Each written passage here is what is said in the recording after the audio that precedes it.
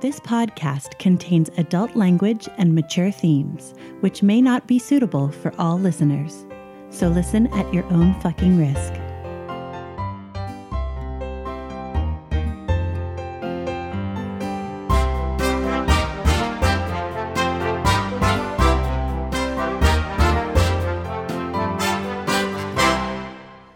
Welcome to Essential NPCs, the podcast where we sample some of the best And possibly some of the worst. tabletop RPGs. I'm Tommy. And I'm Addie. And you're listening to Series 2, Episode 12, Mr. Johnson.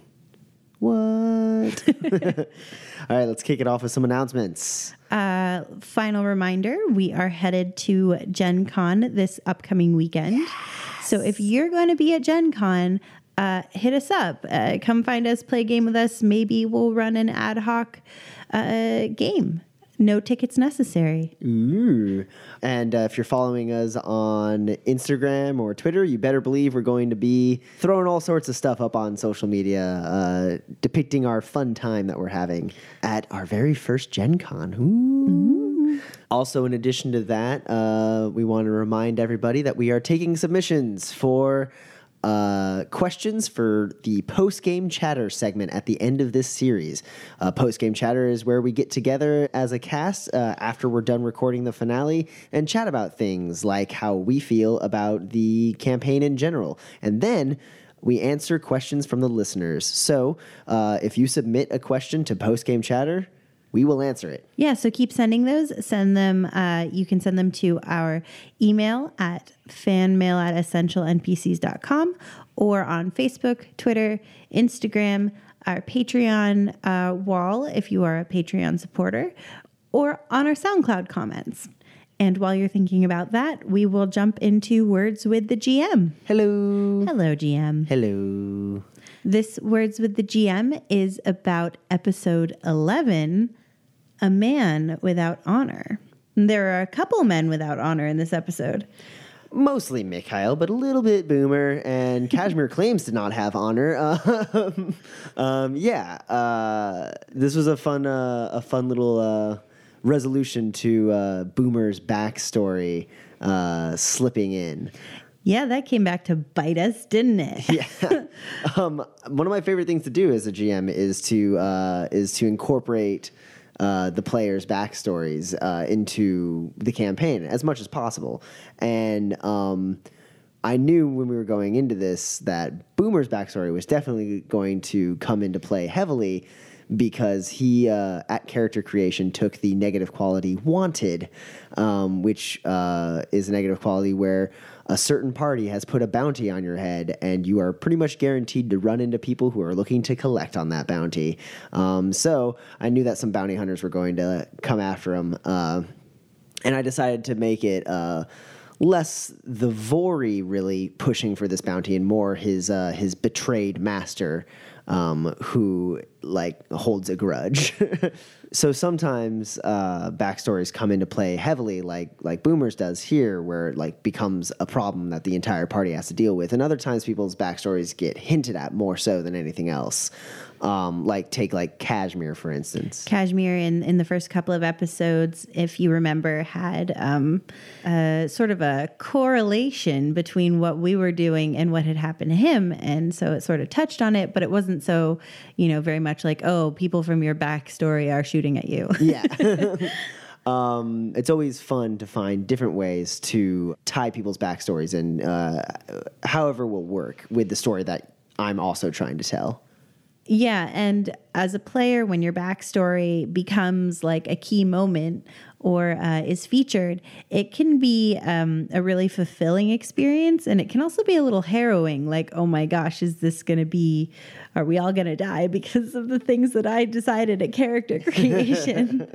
But I always appreciate it when a GM brings my backstories into a game because you take a long time to sort of figure out who your character is and where they came from.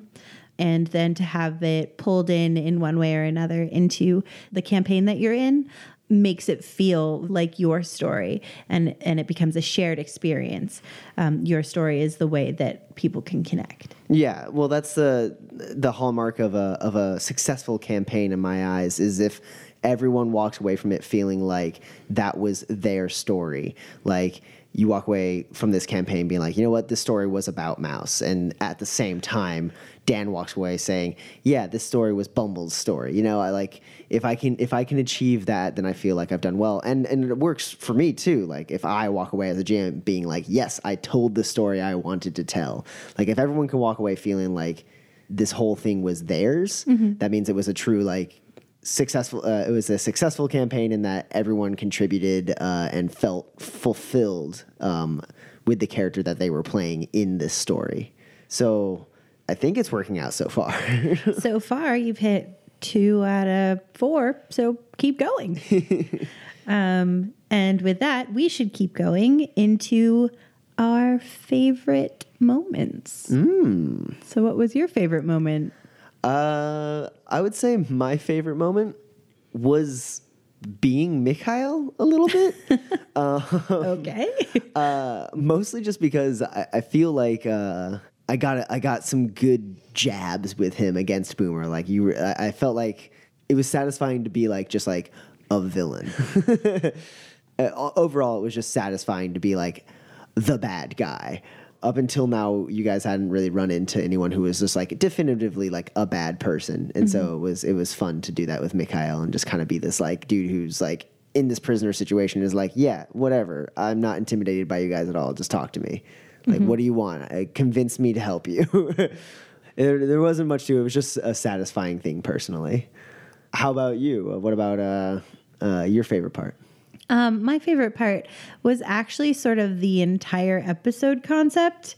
This arc of like being attacked by Boomer's past and then sort of coming together as a group. And it's where sort of we had been asked to run as a team previously. And we were like, yeah, sure, all right. But we were really just a bunch of runners who had agreed to like work together because it seemed mutually beneficial. But this was the point where we became a team because there wasn't necessarily a reward that was going to come out of this. This was Boomer is under fire and he needs us. We're going to take care of it. And my favorite moment is the one where the team comes together and is a team, you know, instead of just a bunch of runners who work together. You're like one big happy family now. Makers. One big happy family of murderers. But yeah, so that was my favorite moment. All right. Well, with that, I suppose we should move on forward to listen to Series 2, Episode 12, Mr. Johnson. Enjoy. Hi, I'm Mouse. I'd tell you all about me, except I don't remember it. The first thing I can remember is waking up in Doc's clinic a year and a half ago. Doc's a big, scary-looking troll, but he saved me from dying that night and took me in. Really, he's a big softie. I mean, he's not soft, but he's nice. And since he took me in, he's kind of felt like my dad, if I had a dad, which I don't think. But I do have a little sister, Sierra, and that's where things get complicated. I didn't even know she existed until Doc brought her to the clinic. He told me that a man died to save her from wherever she was, and that we had to hide her away. It cost a lot of money that I didn't have, and I'm pretty sure that Doc called in a lot of favors to make her safe. I've always owed Doc for making me a part of his family, but now I owe him a lot more. I wasn't sure how I was going to pay him back until recently. That's when I found out about the Matrix. And I just get it. It's so fun to go in and fly around and break the rules, and apparently that's what makes a good decker. And I'm a really good decker. So now I've got a way to pay Doc back for saving me and Sierra by shadow running. He isn't too happy about it, but he would never tell me what I can't do. And Even though I'm bad at telling what people are thinking or feeling, I like to think that sometimes when I come back from a successful run, he's proud of me. I was born Edwin Corvo, a dryad, but you can call me by my street name, Bumbles. I spent much of my life in England evading the ire of my father. I earned it first for mum's death in childbirth, which to this day I contend is much more his fault than mine. When I turned 18, he put me to work in his factory, so he could both keep an eye on and berate me. Unfortunately for him, my attempts to upgrade the assembly line resulted in a large explosion, completely wrecking the factory. I decided to flee to the countryside, where I ended up at a small university. There I made the friends I never had as a child, but presenting myself as a fellow student got out of hand, and I ended up unofficially attending university for the next 3 years. That is until another experiment of mine went awry, and I accidentally detonated the entire chemistry department. Knowing this would draw the attention of my father, I quickly left the country. My expeditious retreat put me in debt, however, and I was put to work as a shadow runner to pay it off. Turns out, I'm quite the talented rigger, and folks now pay me to blow things up. I'm meeting interesting people, making friends, and acquiring more money than I could have ever dreamed of. I got my own car. I was even able to soup it up a bit. My only regret is that I didn't come to Seattle sooner.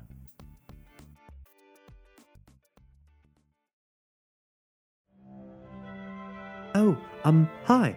My name is Sora Motasara, but on the streets I go by Kashmir. I'm a 20-year-old human living in the Bellevue neighborhood of Seattle. I grew up in Japan, tutored in magic at the insistence of my father, a higher-up at Mitsuhama Computer Technologies. It wasn't the best time, my childhood. Between my mother leaving us and the rigorous magical tutoring provided by my father's company, as well as my father in general, at least I always had my spirits. I didn't get to have any real metahuman friends growing up, but my spirits were all the friends I needed. Eventually, I wanted to take my magic and my spirits and test them on the streets, but my very first run went very horribly wrong, and I had to leave Japan. But now I'm here in Seattle, going on runs, doing karaoke with my spirits, just living the life. Oh, and why Kashmir? Well, it gets quite chilly at night, and apparently I'm the only person in the shadows who recognizes the value of a good cardigan. Their loss.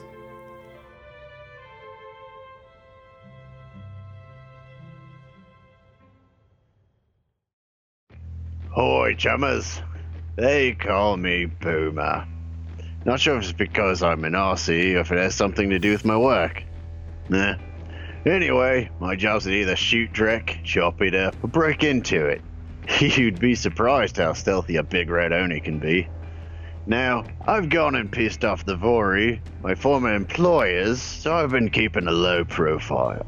A Yakuza boss I was hired to kill, Yama, is now my best friend and fixer. Long story there, mate. He's been keeping me busy, finding me work, keeping the Vori off my back. Thanks, mate. I may be on the run, but I enjoy getting to be my own man. So, it's time to raise some hell and kick some hoops. Look out, Seattle. It's Boomer time! When we last left our team of Shadowrunners, they had gotten into a fight with some bounty hunters who had kidnapped Bumbles in order to get to Boomer.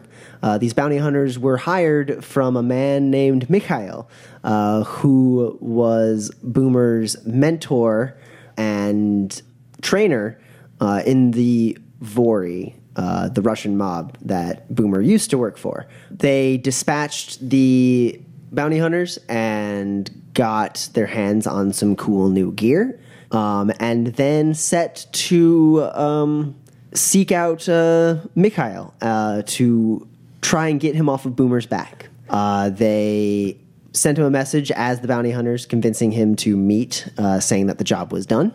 They then ambushed him, took off his leg with a very well-aimed sniper shot, and loaded him up into the car, knocked him out, and he woke up tied to a chair and blindfolded in Bumble's safe house in Redmond. They then took to questioning Mikhail upon learning through some of his messages to the bounty hunters that he, in fact, has had a run-in with an organization called Havoc 66, who they had heard of before and wanted to learn more about. They also mentioned to their recent employer, Pretty Bee, that they were doing this, and Pretty Bee seemed to have some rather strong feelings about Havoc 66. He warned them not to get involved with Havoc 66 if they could help it, and did offer to pay them a little bit if they learned some information from Mikhail that Pretty Bee did not already know about the organization.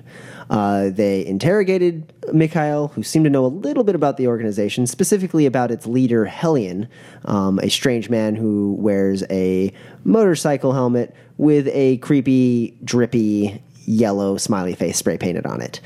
Once they were finished talking to Mikhail, the team promised to let him go for all of the information he gave them. And then things got rather sad very quickly as Boomer revealed how truly traumatized he was from this man and his time spent with this man. And he took a hit of kamikaze and lost it enough to beat Mikhail into a bloody pulp with his bare hands. Bumbles and Mouse left as this was happening to go get some ice cream to feel better about life. Kashmir stayed and consoled Boomer after he was finished. And that's where we pick up. So Mouse and Bumbles, you guys pull back up you went to a Stuffer Shack and got some soy cream, and you pull up to the safe house. Should we wait for them to come out, or do we go in? I don't know the protocol on this. Why is there protocol? Fair. I think I'm just gonna wait for them to come out, and I continue eating my moose tracks out of my waffle cone. The ice cream that we brought them is gonna melt, so I guess I'll go in and get them. Okay. Okay, I bring their ice creams. Okay, you are the only person who's able to stuff over the blood pool that is for some reason on Bumble's first step into his unrelated to Mikhail's death at all. There's just this weird puddle of blood on this first step that never goes away, and you managed to just step over it like it's nothing.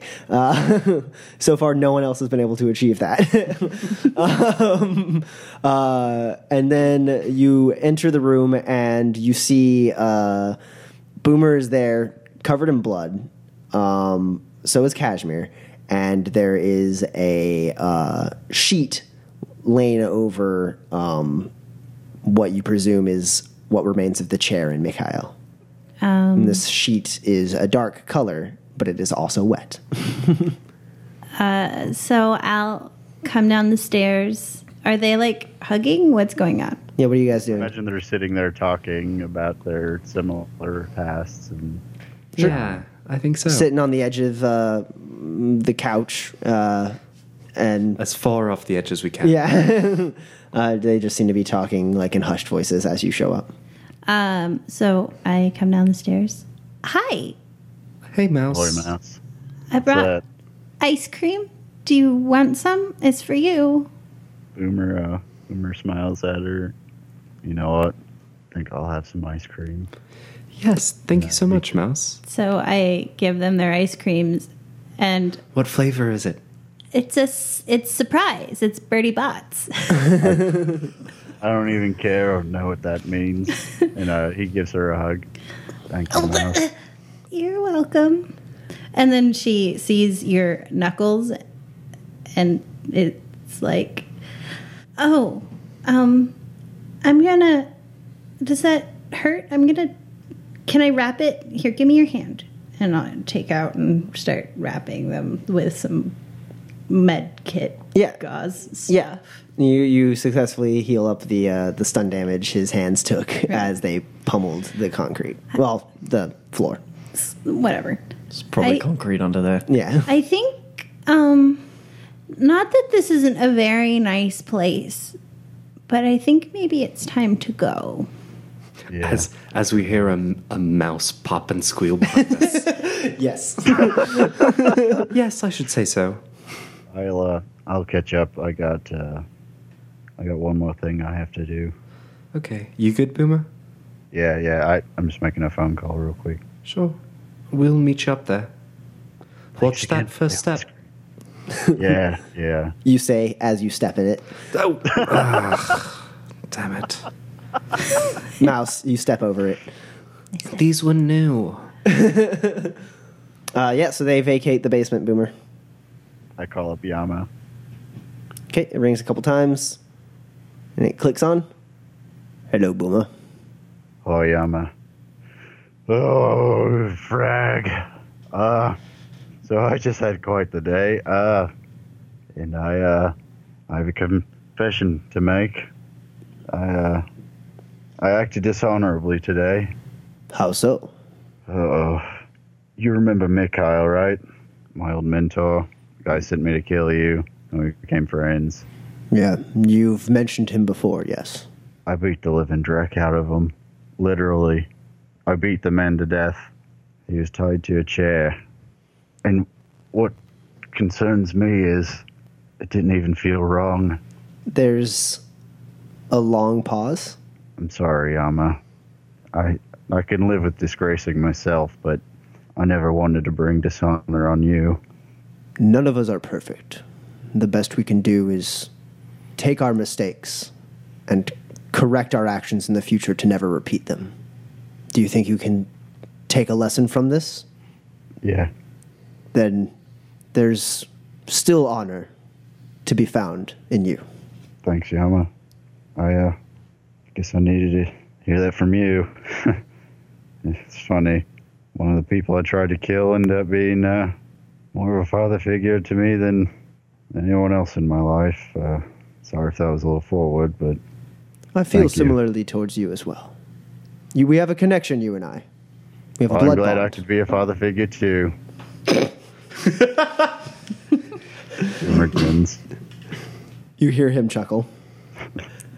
You still owe me a drink. I owe you like 7 now. I've been keeping tally. Soon I'll cash in. Oh, that's going to be a wild night. I look forward to it. As long as I don't have to carry your big ass. Well, thanks for the chat, Yama. I really do appreciate it, though. I'm always here when you need me. I know. Have a good one. Same to you, Boomer. And I hang up and take a bite of my ice cream and go upstairs. It's great. It's really good ice cream. Sorry about that. I was calling Yama real quick. I appreciate you all's patience. And I'm sorry you had to see that. It's fine, Boomer. Let's go get hammered. It's noon. Well, it's And? like 1:30 in the afternoon. I'm sorry, it's 1:30. That's much more appropriate time to get hammered. Boomer just looks at you. And? I don't know where I was going with that. Where am I driving us? Oh, I think you know just where you're driving us. And I look at Boomer and I say, where am I driving us? To our homes to change, and then we're going to Spirits and Spirits. All right, team. Suit up. Okay, I'll do that. You drive them home. Mouse, are you going to the clinic? Or are you going... I don't have a change of clothes at either place. It's not just what I'm wearing. So, I mean, I didn't even get dirty. Yeah, it's a little scuffed from you jumping through the window, but that's it. Oh, no, that was I yesterday. didn't yeah. jump through a window. Yeah, you're right. You're Yeah, right. I'm perfectly clean right now. Yeah. So you guys Hey, are driving? Mouse. I actually, I need you to come with me. Okay. We're stopping by a store in Tacoma. got a surprise for you. And I go to Grep and Lock 'em. yeah, I take her to that store and Hoy! Hello, Boomer. Oh, you brought a friend. Yeah, this is the one I had the dress made for. I surmised as much. She's about the right size, so I'm glad I didn't get it wrong. I thought maybe you sent me the wrong size because it was so tiny, and it definitely wouldn't fit on you. Well, I'm glad you came to that conclusion. young miss, So? this way, please. Try it on. And they they hand you a hanging bag. Okay. So you open it up, and it is a nice dress and versatile. It could be a ball gown, or it could be just going out to a nice place type of dress. It could be both. It is strapless and perfectly fitted to your size, and its coloration is blue and silver to match your arm and blue to match your hair. It goes just a little bit past your knees and stops there. And it's got a nice sash of a belt that hangs by your side. It's knotted and hangs by your side. Is there a pocket for my deck? You check the back, and there is. See, it's classy, but not too classy. Any winks?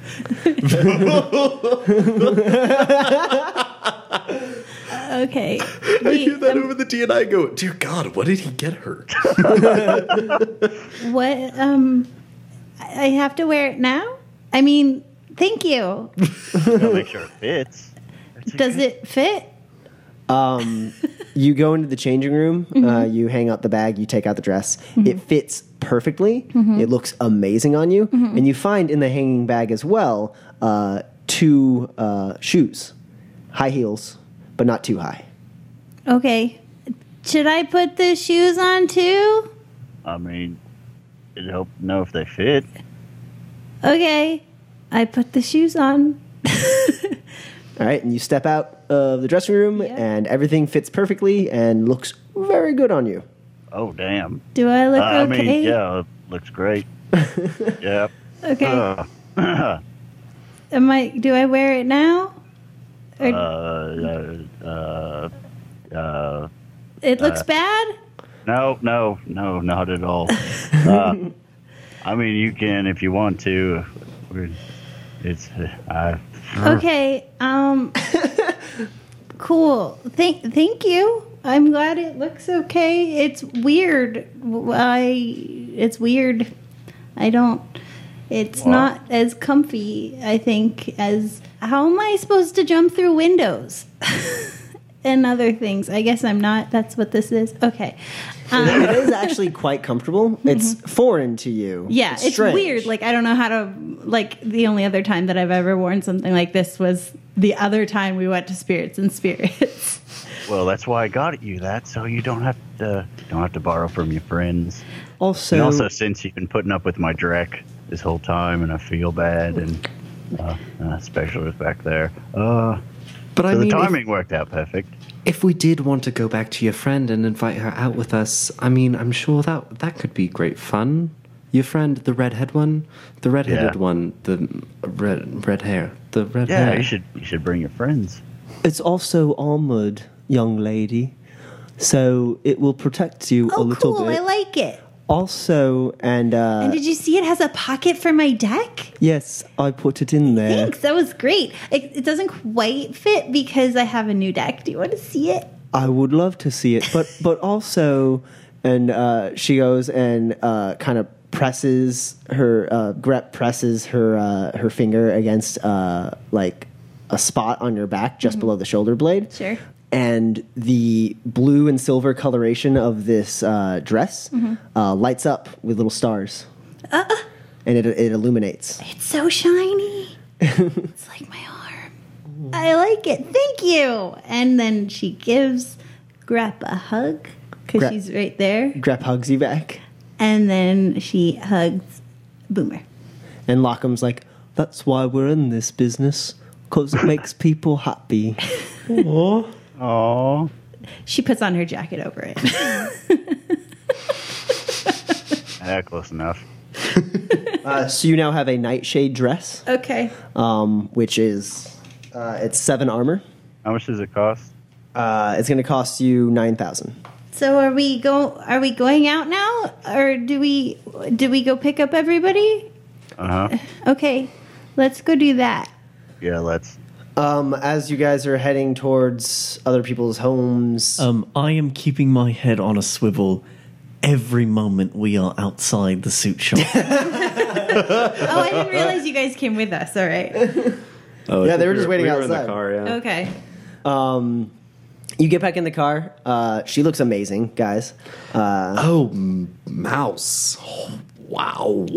Oh, boy. What? well, What's wrong? Did I spill on it? Oh, it looks fantastic. It looks wonderful on you. Yeah, you look great, Mouse. Where are we going? Oh, actually, I do need to stop at home. The nice one is in my closet. You drive up there to give Kashmir can change and you can change. Around that time, you do get a message from Pretty Bee, all of you, Finally. asking what information you found out. I send to him the information that I basically already sent him, Okay. and like everything that we learned, which isn't a whole. So like that Hellion is like the leader, and nobody's ever seen his face, and that you don't contact them, they contact you, and they don't seem to be anti-corp so much as anti-everyone, and That they betrayed and the drug addict. yeah, okay. So there's a brief pause, and then he opens up a call to all of you. Hi. Hello. As expected, Mikhail did not have any information that I already didn't have. Well, we don't know. Please continue. But I muted myself Oh, okay. but for your troubles, and he sends each of you 10K. Hey. See? What Kidnapping on spec. Also, You each receive an additional 3,333 new, so you distribute your share with everyone else. as promised. Okay. I don't accept that like Chase quick pay. Decline. No. I glare at him. It's like, no, Boomer. I told you I don't want your money. Also, if you're feeling up to it, I would like to meet with you as soon as possible. Oh, but Oh, we're already dressed now? for it. Let's go. It's time that you formit my employer. ooh, we have a great bar. Where would you like us to meet you? He sends you some coordinates. Cool. Ooh, could we go to a different place? No, we go to the coordinates our employer sends us. I try to climb like in the Valkyrie, but I don't fit with a dress on. So I just climb in the front seat. This is in Bellevue, in the nicest part of Bellevue. The coordinates that you were just sent. Is it walking distance from my apartment? No. Okay. No. You're in a nice part of Bellevue, but you're Not still in a quite high the rise. nicest. I'm talking multi-million-dollar mansions. Right. And I assume you just didn't walk anywhere. Well, sometimes you got to show off the goods. You start driving that way? Yeah. Well, I mean, everyone's here with me. Yeah. Yeah, I'll take us to Mansion Town. Yep. So you guys drive up into the nice part of Bellevue. At this point, it's getting dark, sun setting, because you had to stop at everyone's house. You had to go to the suit shop, and you guys drive on up. This is a neighborhood where Spot draws some attention. Sure. Not a lot of attention, but a little bit of attention, because most of the cars here are luxury vehicles, not functional vehicles, and Spot is very obviously a functional security vehicle. He's sort of a luxury functional security vehicle. I feel like I could maybe pass as security for these folks driving Spot here. So you guys pull up, to the gate of this estate. It is marble pillars and tall wrought iron. The gate itself is shut with a iron W crest in the center. Is this familiar to anyone? Does anyone have anything that might... Mouse, Yeah, I think I do. you have... I have area knowledge Bellevue. I have Seattle politics, corporate news. I have I have business, which I UCAS assumed was corporate history, news. and yeah, that's it. Business is business sense. It's like stock, the stock values of certain companies, stuff like that. Got it. Corporate news is different. I have politics UCAS. Those with politics or corporate news, I have both. So whichever's higher. and actually your business will work for this as well. Neat. All of you can roll a knowledge test. Is this UCAS or just politics? It would be UCAS. Cool. Kashmir, what did you roll and what did you get? I rolled business. Okay. I got no hits. Okay. Bumbles, what did you roll and what did you get? I rolled politics UCAS with 7 hits, which is my limit. All right. We'll get to that. Mouse, what did you roll and what did you get? Okay, so 5 in corporate news. Okay. So, All Kashmir has is, someone here is very good at business. Fuck off. Mouse, you recognize this symbol, and you realize whose house this is. This house is the estate of one Lawrence Whitmore. Oh, this is Lawrence Whitmore's estate. Bumbles, you know that name, and it takes you a second to think about it. Lawrence Whitmore, as far as you know, Bumbles, Lawrence Whitmore is an extremely, extremely wealthy businessman who is no longer in business. You know the company was Whitmore Mining Solutions that he inherited from his parents, and you know it dissolved somewhat recently. But you know that the Whitmore family, more his parents than him, have been political figures from time to time as far as campaign contributions go. Mouse, you actually know quite a bit about Lawrence Whitmore. You've seen stuff about him on the news, and you remember it because you and Doc watch the news all the time. So you're somewhat familiar with who he is. As far as what you know, Whitmore was born into his wealth. His family was already very well off when they had him. He's, by the way, like 70 years old now. So he existed pre-awakening. His family made a fortune in the mining business, brokering mining contracts for corporations all the way up to the AAA level.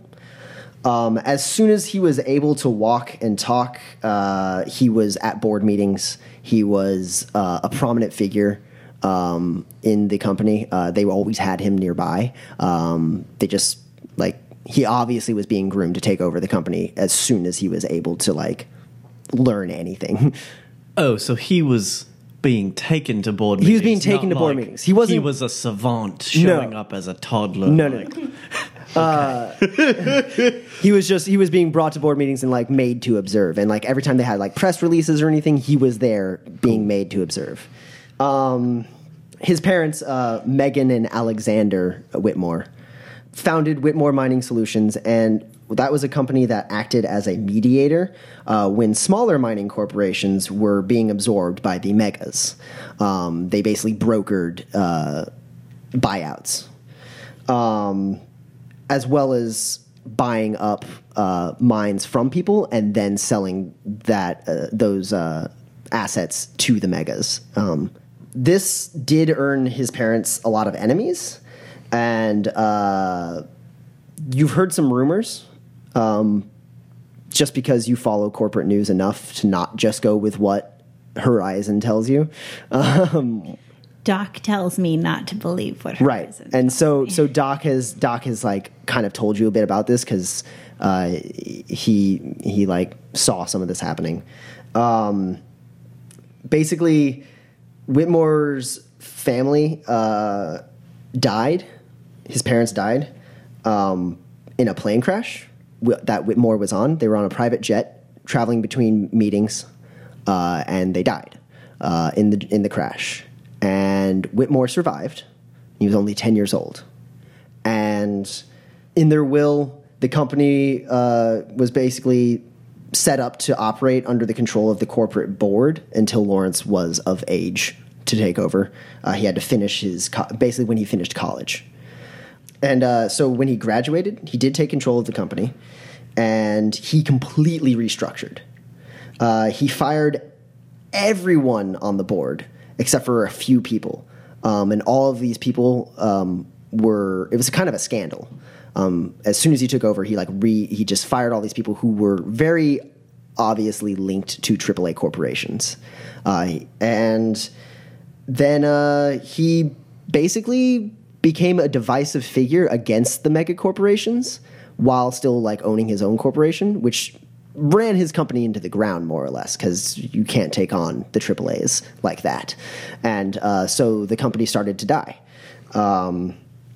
That's when he was 27 years old, he decided to dissolve the company and sell all of the assets. And then he kind of just fell out of favor, or fell out of the public eye. And you just have seen some of this because every once in a while the news will bring him up. He's almost like a joke that they bring up, and the only reason you think that that's probably not true is because Doc says it's a load of dreck.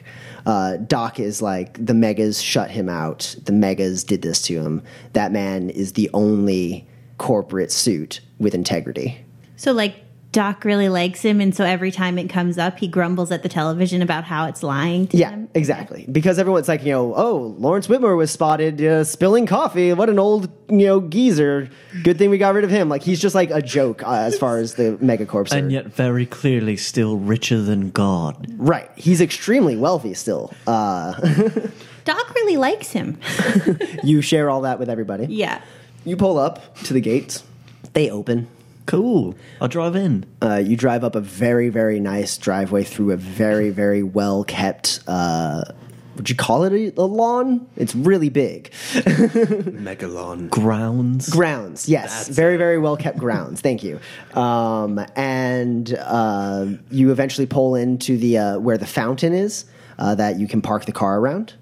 You get out of the car. Yeah, I'll get out. I'll tell Red Leader to keep an eye on Spot. Of course, Bumbles. And also keep an eye on Fox. On the new drone I've added. Right. Who's Fox. being groomed for a squadron of his own. Right. Your new drone, Fox. Yeah. And he's, of course. Is everybody dressed really well dressed, or am I Yeah, actually, you guys all got all snazzy. You guys all got snazzy before you got the call from Pretty B. Oh man, Hell this yeah. is the first chance I've had to do this. So I get out, and my suit, which is purple with stars on it, it looks like a little bit like space. The colors from the top down just start waving down through a rainbow until it settles on one I feel like, and it settles on a silvery with sort of a black tinge. Cool. I'm just wearing my, the cashmere. Okay. Boomer gets out and buttons up his jacket and straightens it out and walks in very confidently. As you guys are approaching the stairs leading to the large patio that has pillars holding up a balcony, this is a very large man's room, by the way. This is huge, larger than any of you have seen up this close. And you start walking up. You're impressed as well, Kashmir. Yeah, I was about to say, even I'm just wow. Yeah. And you start walking up to the stairs, and the large, ornate doors leading in open, and out walks Pretty B. Hey, rad place. Well, it's not mine, but it's a pretty nice place. Yeah. Yes, it is. He's right this way. It's time for you to meet Mr. Whitmore. Sure, let's go. Cool. You guys go walking in. There's a very large foyer. Mouse is just looking around and like trying to figure out how much of Redmond could just fit in here. And there's a large staircase, winding staircase leading up. It's pretty much like the castle from Beauty and the Beast from on the inside. And he leads you down into the library. And you guys walk in. It is a very large library. And there's Paper books? with paper books. How do you find anything? And there's a large chair facing the fireplace, and sitting in that chair is a man with his back to you. The pretty boy walks up about halfway through the room and stops. And he says, "Mr. Whitmore, I've brought them." And the man does not stand up. He instead turns in the chair as it is a wheelchair. He is 70 years old, which is very old for the Sixth World. But his face is strong, and despite the fact that he is obviously bound to this wheelchair, he looks fit. He's got broad shoulders and seems like overall is in decent health, even though he's so old. And he's wearing a smoking jacket and an ascot. And he looks at you. And he looks, first off, he grins as he takes in your clothes. And he says, "You didn't have to dress up for me." We didn't. We were going to go out, and then we had to come here.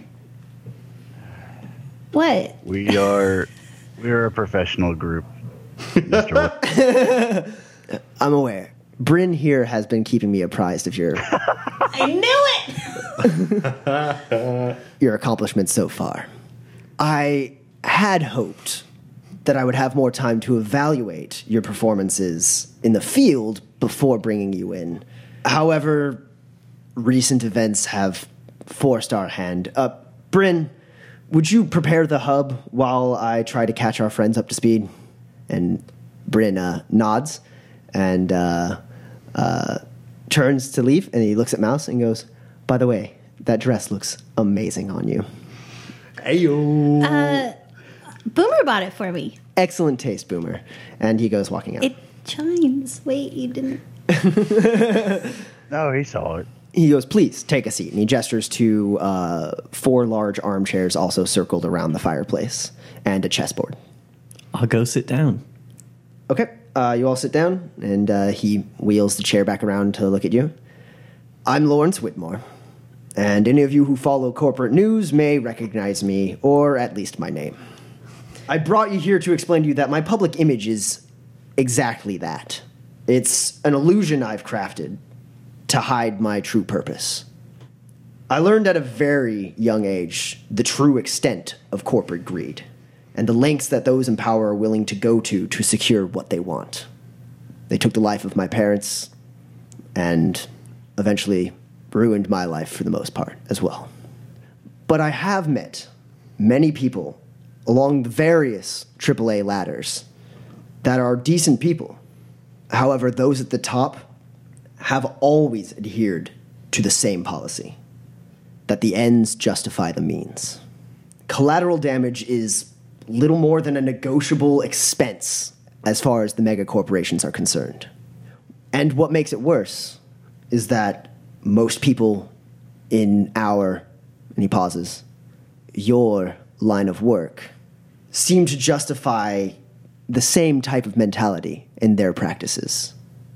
There's too many people that don't give more than a moment's thought to the people that their actions can hurt. Megas, gangs, Shadowrunners alike. Once a person or collection of persons reach a certain height of power, they begin to gain what they want over the bodies of those that didn't have it coming. We saw this in Redmond with the ghouls. Now, I try to stop the megas wherever I can, whether it be in the back rooms of corporate business parties or out there in the shadows. Problem is, a while back, and he touches his leg, I learned that this was a fight we can't truly win. But what we can do is help those that would otherwise be ground up in these larger machinations. Empathy. Very few in this world have it, which is why the four of you caught my eye. I want you four to work for me.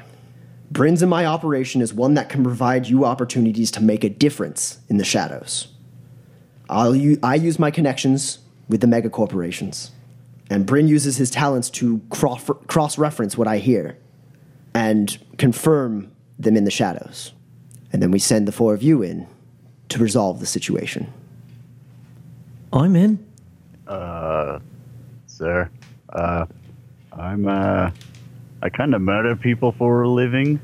Not sure if I really fit in to your vision. It's like Bryn said to you.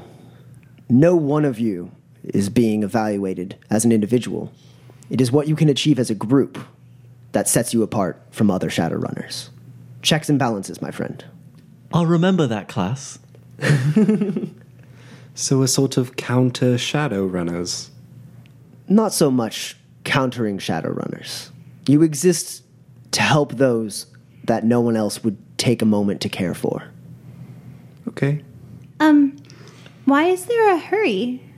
There's an organization out there. You've not encountered them directly, but you've started to get close to them. Havoc 66. They effectively are the exact opposite of everything Bryn and I stand for. Oh, we thought they were anti-corporation. They're anti-life. Oh, well, okay, yes. The man in charge, he is an extremely troubled individual. And in his mind, the human race is more or less a pestilence. And he's more than happy to do whatever it takes to ruin the status quo, as it were. While I will agree that the status quo is less than ideal, there are still good people. Not everyone deserves to die. Havoc 66 does not share this belief. And they're a very perceptive organization. With the four of you beginning to pry into their nature, your ties to me would be revealed, and they would come after you. So, we decided it was in your best interest and our best interest to bring you in, so that you can at least know what you might die for. All right. Do you know who he is? Who? Hellion? He looks into the fireplace for a minute, then his eyes glance pass down to the chessboard in front of him. I don't know him anymore. Wait, how did you used to know him? That's a story for another night, perhaps, Mouse. Okay. And he looks genuinely crestfallen at whatever thoughts were just going through his head. Well, I think I speak for everyone when I say we're on board. When do we start? Bryn has been preparing a job for the four of you. As far as we're concerned, it's a job worth doing despite the new dangers of your presence possibly being known by Havoc 66. So, you start soon. Within a couple weeks, the operation will be prepared and ready. We'll have all the information we need. Is there anything else we could do to help out? Perhaps part of the operation planning? Bryn can give you the details that he has so far. I'll show you to the hub. I have a sort of related question. You've clearly done your research on all of us. Yes. I know a guy named Jerry. He sort of fits the exact bill of the people you're looking to protect. The last time I talked to him, he said he was going to go talk to his corporate masters, and now I have not heard from him in several weeks. Do you know what happened to Jerry? I'm genuinely very curious. No, I don't know this man, Jerry. What corporation does he work for? MCT? Okay. Mitsuhama. He takes a glance at Kashmir. Kashmir looks away bashfully. I don't know what happened to your friend, but I believe Bryn could find out. That would be great. And I have some contacts in Mitsuhama that may be of use. Thank you. this way to the hub. And he presses the controls on his wheelchair, turns it around, and it starts heading towards the hall. We follow. It leaves the library, goes down the hall into basically a study. It's a nice desk, more books, paper books. I don't understand. Drag all these things. They're books, but like I don't know why you would use them. He rolls on up to a globe that is there, and he moves it to a certain position, putting Seattle straight up north, and then spins it around the other way and stops it on Japan. And then the bookcase slides open, revealing a ramp into a subterranean area. Cool. Right. And he goes down that way. I follow him. Secret door. Everyone roll a perception test for me. Visual. I'm gonna edge that. All right. Edge this perception test. So roll for bad luck. See if you get bad luck. I do. All right. We'll get to that in a second. What did everyone else get? I got 3 hits. 3 hits for Kashmir, 4 hits for Mouse, and 2 hits for Boomer. Mouse, you notice something. So first off, you all walk into this. This ramp goes down. It becomes like a cave. You realize you're going underground, and you pull into this well-lit area. There's a very large electronic array of screens that all seem to be monitoring different parts of Seattle. And there's a chair there, and Pretty B is sitting in it.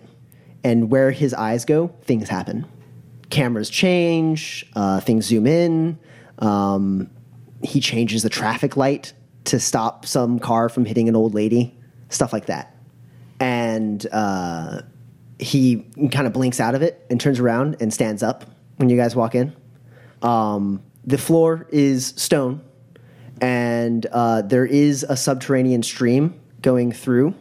And you look to your left, and you see glass cases, each one with, well, one in particular has a suit of mil-spec armor that has been heavily modified. Next to this is an arsenal of weapons, and then you see an empty display case, and then a display case of that it has a mannequin that is wearing a very well tailored dress that is much nicer than what you have, Mouse, and that's saying a lot because your dress is very nice. But this dress is obviously heavily customized, and next to that one is a bunch of daggers on a display, and then there's another mannequin that has a suit much like you've seen Pretty B wear. Also seems to be heavily customized, and there's 2 silver pistols on display next to that one. And then the third one has a long flowing dress, much more regal looking than the other one. The other one was like a mix between a cocktail dress and a functional like armored dress, right? But this one is like has a lot more strange things hanging off of it that you wouldn't necessarily expect on a dress. It's very elvish in nature, almost like Sparethian, in the fact that it harkens back to the old elves. And next to that one is a staff, and then, like I said, the other display case is empty. And you guys kind of are all taking this in, and Mouse, you notice next to all of the display cases that have these various suits of armor, basically, there is a framed photograph. And you look at it, and it has 4 people. it has someone you recognize as Pretty Bee.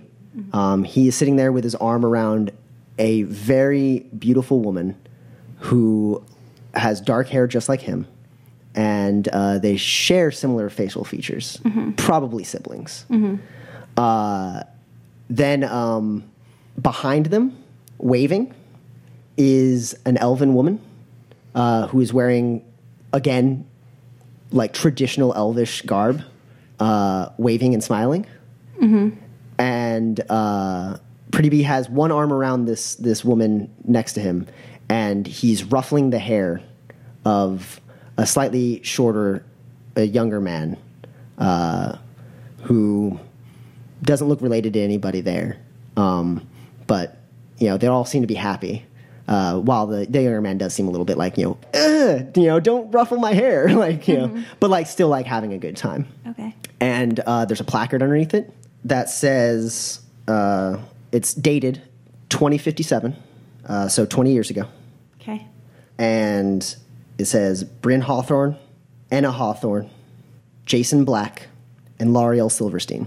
Okay. And that's it. Okay. Bryn's probably like 18 years old there.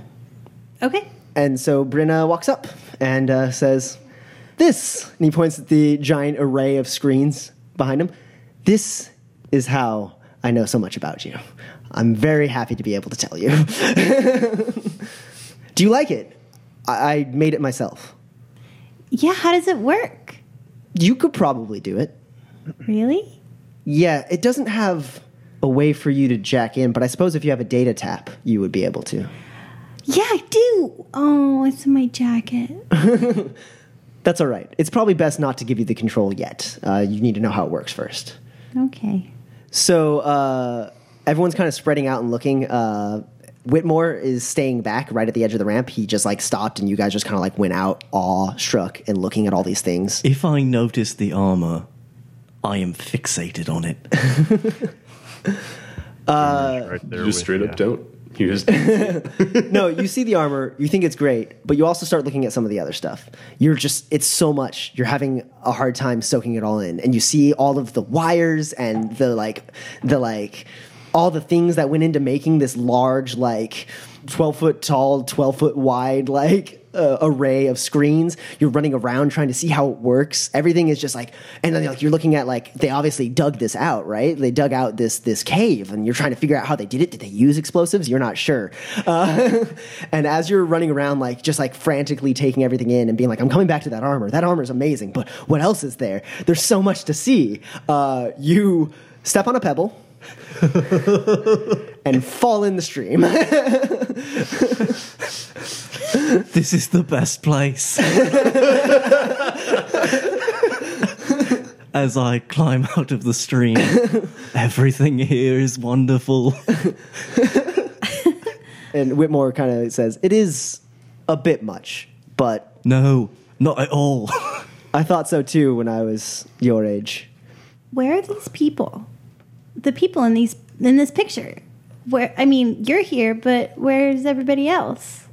Immediately, Whitmore's smile fades, and Pretty Bee walks up and puts his arm around you and turns you to look at the picture. Mm-hmm.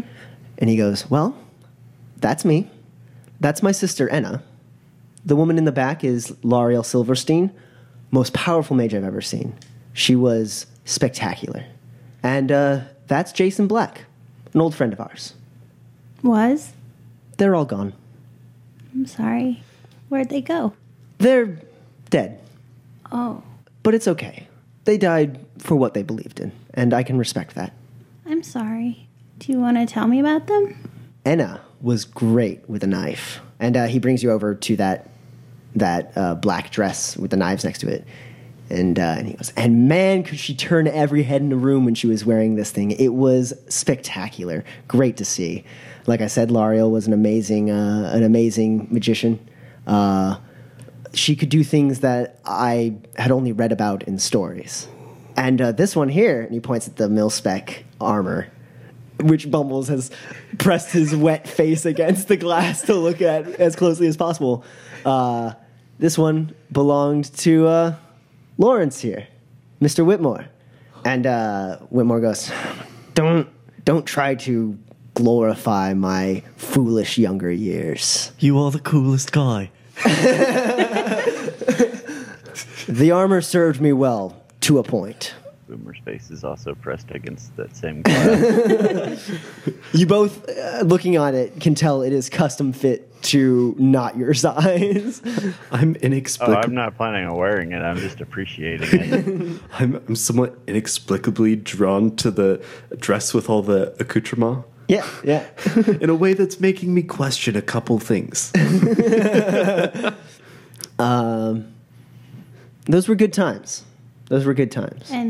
And Jason wore whatever was in the empty case. And he nods. Jason's armor didn't make it back.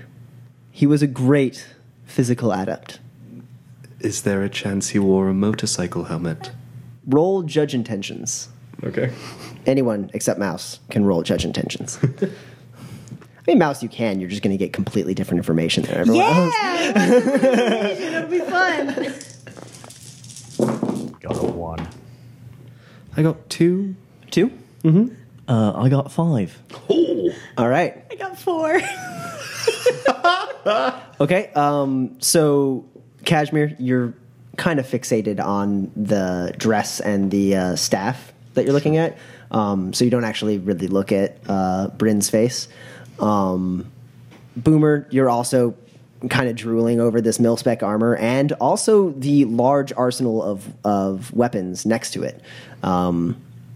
And Mouse, you see unmistakably pain in Bryn's eyes, though his face would hide that to most people. He looks, to most, like if Kashmir were to glance over, Bryn looks happy. Bryn always looks happy. Bryn's smiling, and he seems on top of the world every time you see him. But you get a glimpse of just like sadness, like something's wrong. Bumbles, you can tell, perhaps because you're a practiced hand at this, he's putting on airs. He is acting like he's okay talking about this. He's acting like this is all fun, and he's reminiscing about the good old days. But every word from his mouth is painful to him, and he does not want to talk about this. Right, so tell me about the hub. How'd you make it? It took time. Mr. Whitmore here, for all of his innovations, and he gestures at the mil-spec armor, didn't put the space to a lot of use, and I thought that maybe I could just add more screens and make it overall more functional. It's actually tapped in to the old Matrix hardlines from before the crash. But I thought they didn't exist. They were fried, but I rebuilt them, some of them, and added satellite links to the ends of them so that I could connect to effectively any wireless device in Seattle. That's amazing. It took some time. What is the test to roll for Crush? Now that I realize he knows how to build things.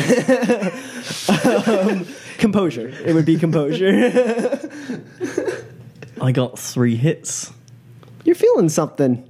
You all of a sudden you just look at him and your face goes a little flush. I mean, he's always been good looking, but you know, I see that every day Right. when I wake up. But like you're take your point of edge back.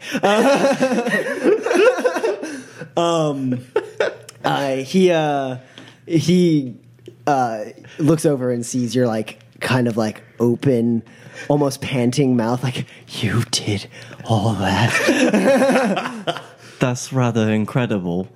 And he smiles and very, very warm smile and goes, "Thank you." And your heart flutters. So, and he claps his hands together. This job, and Whitmore raises his hand and he goes, "Bryn, if it's all the same to you, I'll sit this one out." And he goes, "Of course. Go attend to your things." And Am I near Boomer at all? yeah, you're all looking at like the equipment. Okay. I whisper to him, I feel like we should be asking for much more money. I don't even care about money. I want one of those. Whitmore turns around and says, "You're all welcome to stay the night here if you want. I have the space." And he wheels up out of the hub. And Bryn gestures for you all to follow him over to the screens. And he waves his hand, and the screens black out for a second. And then the face of a woman shows up. 40s, maybe.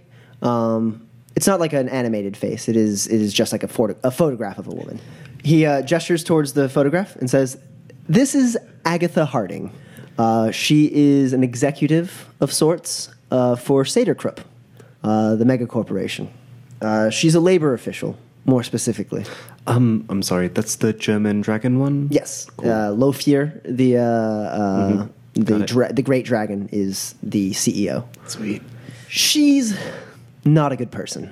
She makes a habit of allowing certain factories that she oversees to do away with the legally mandated requirements as far as loss of life, gainful compensation for their employees, as well as reasonable work hours and reasonable expectations. And in order for them to buy her favor, they give her bribes, and she willingly takes them and turns a blind eye to obviously fraudulent paykeeping and general inhuman treatment of the employees. Unfortunately, she's more or less untouchable.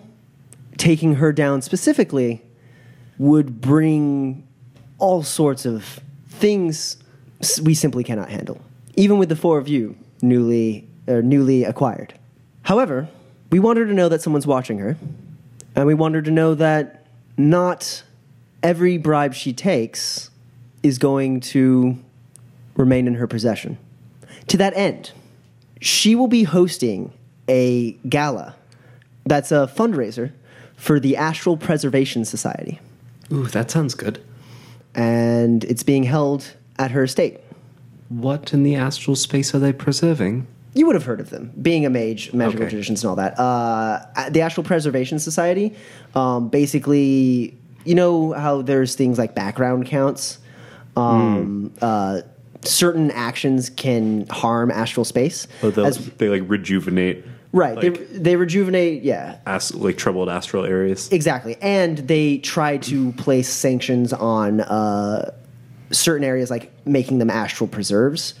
So that, like, obviously poisonous, like, bad factories can't be made there. That's sort of ironic. because they would like, by tearing apart the nature in that area, it would damage Sure. the Gaia-sphere essentially in that area. So yeah, that's what they do. They also have been doing a tremendous amount of good in Chicago, which is still extremely potent as far as astral space goes after the bug infestation. My mother told me about it. She could feel it as far south as Missouri. So that's what the Astral Preservation Society does. Well, that's good. That's a mark for her. She's getting more in bribes than she is in fundraising. Oh, well, she should be fundraising with those bribes. She should be, but she's not. Right, culprit. That makes sense. This event is taking place at her estate. Beneath that estate is a vault where she keeps some of her more exotic bribes. She recently acquired a set of awakened paintings from an art made by a sinless artist who lives in Redmond, an up-and-coming artist. And he brings up another image. It's a young woman, human. She looks like what you would expect like a 20-something artist to look like. She's got colored hair. She's got some piercings. She's got some tattoos. Have I ever seen her before? Where would you have seen her before? You just said she was from Redmond. Yeah. I used to live there and have photographic memory. No, you have not seen her before. Okay. She's very pretty, and in the picture, she looks like a nice person. The picture comes up, and he goes, "This is Saoirse Dermeyer. She's an up-and-coming artist. She recently created these paintings, which were immediately taken from her. They were stolen from her. Basically, she was evicted from her landlord, who happens to also be one of the managers at one of the factories that Agatha oversees. And after the wrongful eviction, most of her possessions were taken, including these paintings, which were shortly thereafter given to Agatha as a bribe to allow this man to sweep the deaths of 3 of his employees under the table." I'm sorry, what's an awakened painting? It varies. Saoirse's talent lies in creating images that animate and move. Ooh. The paint moves around and mixes on the canvas to create a scene in motion. Oh God, she's also very talented. That's so good for her. That's, ooh, wow. What are these paintings of? Landscapes, mostly. Oh, okay. There are 2 paintings in this vault. I'm in the process of securing an invitation for you to go to this gala event, at which I want you to enter her basement, penetrate the vault, and steal the paintings out from under her. Yes, I Yes. will do this. All right. Awesome. Let us know when we're leaving. The event's not for another couple weeks. I'll have the invitation by then, and you 4 will have a job. I Fantastic. look forward to it. And so, I'm sorry, is our pay, does she have money in the vault that you wanted us to take as our pay, or will you be paying us? We'll be paying you. You should leave whatever else is in the vault. First, because of practicality, taking it all out without being noticed would be rather hard. In addition to that, we can't guarantee that everything in there is stolen, and we can't guarantee that everything in there is safe. You do want us to get in and out with the paintings without anyone noticing. Correct. I want her to go down and look okay. at her beautiful paintings in her vault, her stolen paintings, and find nothing. How subtle do we have to be?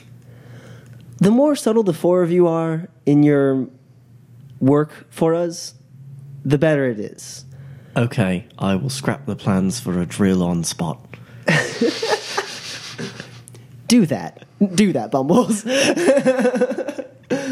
Look, mate, doesn't mean you can't build one. Like Mr. Whitmore said, the 4 of you are welcome to stay here for as long as you like. We're mostly out, or I'm here. Or you're welcome to go back to wherever you want. You can go out. The 4 of you were going to go out for drinks, and I so rudely interrupted. But while you're out, I don't want to scare you, but be vigilant. Yeah, I was going to ask, is it safe for me to go home?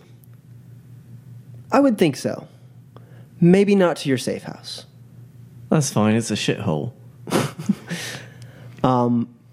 But yes, I don't have reason to believe that Havoc 66 has found their way to you, as far as learned of your existence at all. But their leader is a rather skilled decker, and is more often than not able to find things out in ways that I find unsettling. Oh, so Helion's a Deca? Yes. Oh. All right. Do you want to come with us? To Spirits and Spirits!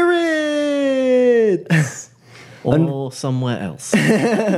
Unfortunately, I have work to do here. Okay. Maybe next time. And I wouldn't mind unwinding for a bit. Yes, I think that would be great. We can discuss our payment when you give us the invitations. Let's not ruin this amazing scene in front of us with all the petty little details. We'll talk about payment when the job is set. Sounds delightful to me.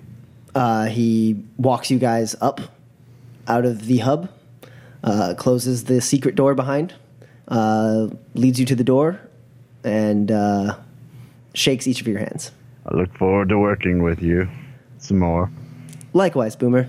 The four of you get in spot and head out for a celebratory drink or 7. Yeah, I guess I'll take That's us only to single digits. I'll take us to Spirits and Spirit. Woo! You loved Spirits and Spirits, and you know it. Factually incorrect. This isn't the Dragon's Den. Oh, does anyone want to go to the Dragon's Den? Fine, we'll go to Spirits and Spirits. All right, next time we're going to the Dragon's Den. Calling it now. Maybe. The four of you pull up, park nearby Spirits and Spirits. You go, have a bunch of drinks, do a bunch of karaoke. It actually is Fancy Friday at Spirits and Spirits. Hey-yo. So the four of you fit right in. You're all looking about on the same level as everyone else, but a little bit better, especially you, Mouse, because everyone there is like a little bit fancy, but also a little bit just like mundane. All of you are more fancy than them. Technically, most of the place is awakened Yep. and not mundane. God damn it. And with that, we will end tonight's session. It was great stuff today, man.